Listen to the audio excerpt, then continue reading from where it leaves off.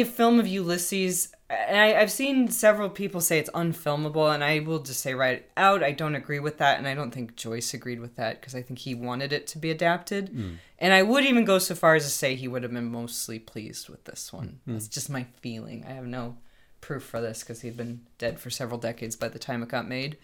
But, yeah, without a budget, I think it can be hard to show just the sort of background radiation of weirdness that Ulysses has. And if I had a critique of the Circe scenes, it's that they were too real. Like, the places looked too real. And there was a jumping back and forth. But the one thing they did really well in that scene was where Stephen is seeing his mother's ghost. Who are you? What bogeyman's trick is this?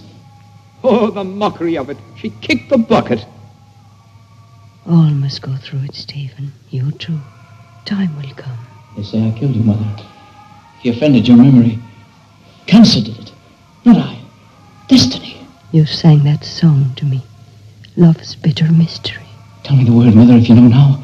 The word known to all men. Who had pity on you when you were sad among the strangers? Prayer is all-powerful. Repent, Stephen. Cool. Hyena. I pray for you in my other world. Get Dilly to make you that boiled rice every night after your brain work. And they must have put, like, some Vaseline on the screen. And they, I don't know if they maybe even overlaid images or quite what they did, but Stephen was always in hard focus. And her face is just looked like someone took their thumb and smeared it away. And rather than trying to use makeup or, some kind of trick of the light, just, like, that made her seem very not there, but also kind of there, but very ghostly, and I think sufficiently creepy. I really like that. Yeah. The other thing I would say is, yeah, it's in black and white, and I think that to make a really beautiful black and white film, it's all in the lighting, because you don't have color to fall back on. Yeah. And a lot of, it didn't really move me lighting-wise, It was okay. It wasn't bad, but it was okay. You could see everything, but it wasn't. I wouldn't say it was very artistically lit. I always tell people, and you can go on YouTube and see this. It's a gold standard for lighting is the Outer Limits TV show, and because they had no money for that either, and 3 of the guys who did lighting on that went on to win Oscars for lighting, and it's just astonishing. You can see how they take like a cardboard set, color or black and white, black and white. And they would do hide the old trick of sheets over the of the lights to cut the space up into beams, and a very dramatic lighting as well, and staging is tremendous. But what can be done with very limited tight resources when people really know what they're doing.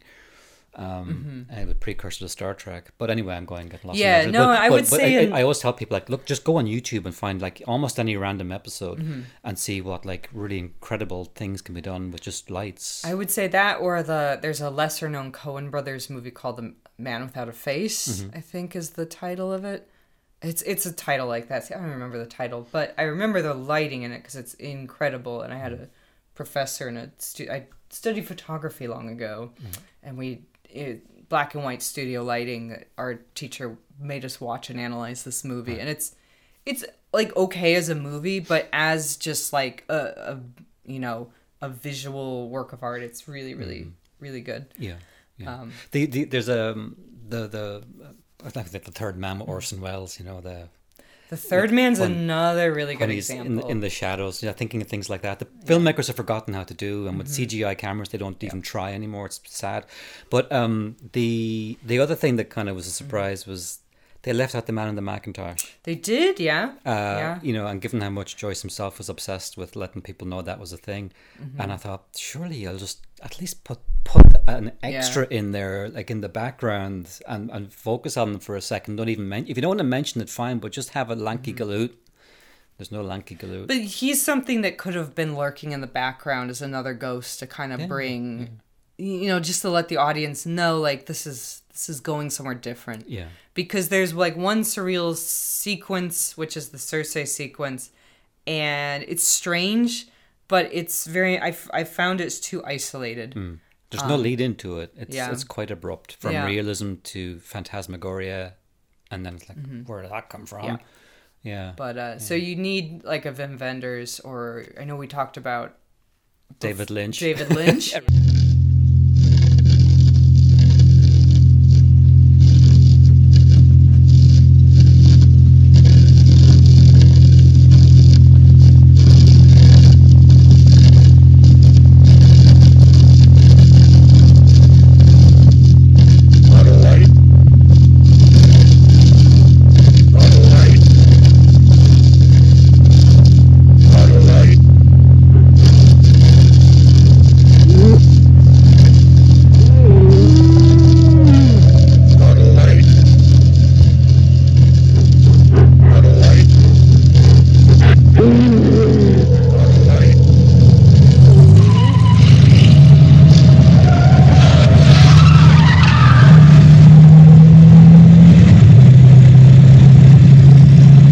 I think you had like that would be my main criticism with it, is the actors all did excellent. I read a bunch of reviews of it, and pretty much everybody's very happy with the act. There's one guy in The Guardian who said that he didn't like some of the performances. Yeah. I know, I was like, whatever. But people generally talk about, especially Milo O'Shea as Bloom, and Barbara Jefford as Molly Bloom is also very good. Her monologue takes up like I think a quarter of the runtime of the movie. Yeah. It's and the movie's about 2 hours, just over 2 hours long. Yeah. It's like a half of a Marvel movie. I forget what I was talking about. I guess if you want to see a film adaptation of Ulysses, like this is probably the best, most interesting one you'll find. I've seen bits and pieces of 2003's Bloom, and I haven't seen the whole thing, so I don't want to comment on it, but I think this one has a certain style to it that one doesn't. So I mean, this is the one, and do you think Joyce would have liked it? I think at least some of it. Like I think the fact that it was done at all would have amazed him. Yeah, I think it's crazy that Milo O'Shea goes from playing Leopold Bloom in this to being in Barbarella a couple of years. Really? What is this thing? You'll soon see, my dear. Sonata for Executioner and Various Young Women. Oh. It's sort of nice, isn't it? Yes, it is nice. In the beginning. Pretty sure he was in Barbarella. Good. Just his performance. He was a stage actor prior to this, I guess. He seemed like, and I mean, he's acting, so you don't really know what he's like, but I think you just get the feeling he'd be up for really like pushing the limits as an actor. Yeah. I know I read somewhere, and it's probably in Ellman's biography of Joyce, that Joyce really wanted film adaptations of his works, and I thought Ulysses was one he wanted to see adapted. So I'm kind of coming off the cuff here, so if I get this wrong, put it in the comments. But I believe he talked to Sergei Eisenstein about doing a film adaptation, either of Ulysses or of some of his earlier short stories. So, yeah. What do you think? I don't know anything about Eisenstein's films. You seem like you would. A little bit. I mean, Battleship Potemkin, No, I think he invented like a lot. He was one of the pioneers. I think he invented like a lot of the techniques we take for granted now. I was watching some of the Battleship Potemkin massacre sequence a while back. It's tremendous. Like it definitely feels like melodramatic, like by modern standards. It's like, okay, we get the idea. The massacre is like, yeah, I'm going to ram it home. These Tsarists, Romanovs are awful people. And just the whole palace step sequence is tremendous. It really is tremendous. Yeah. So I think it's a decent adaptation. It won't. I don't think it'll knock your socks off per se, but it's good.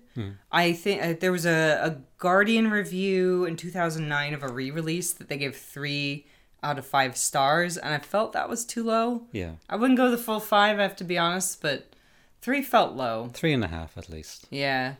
It was sort of a withering review. I Roger think. Ebert said it was his second favorite movie of the year when it came out. It was, his number 2 of 1967, which I didn't realize that Ebert, that was his first year at the Sun-Times, was 67. And you met him once.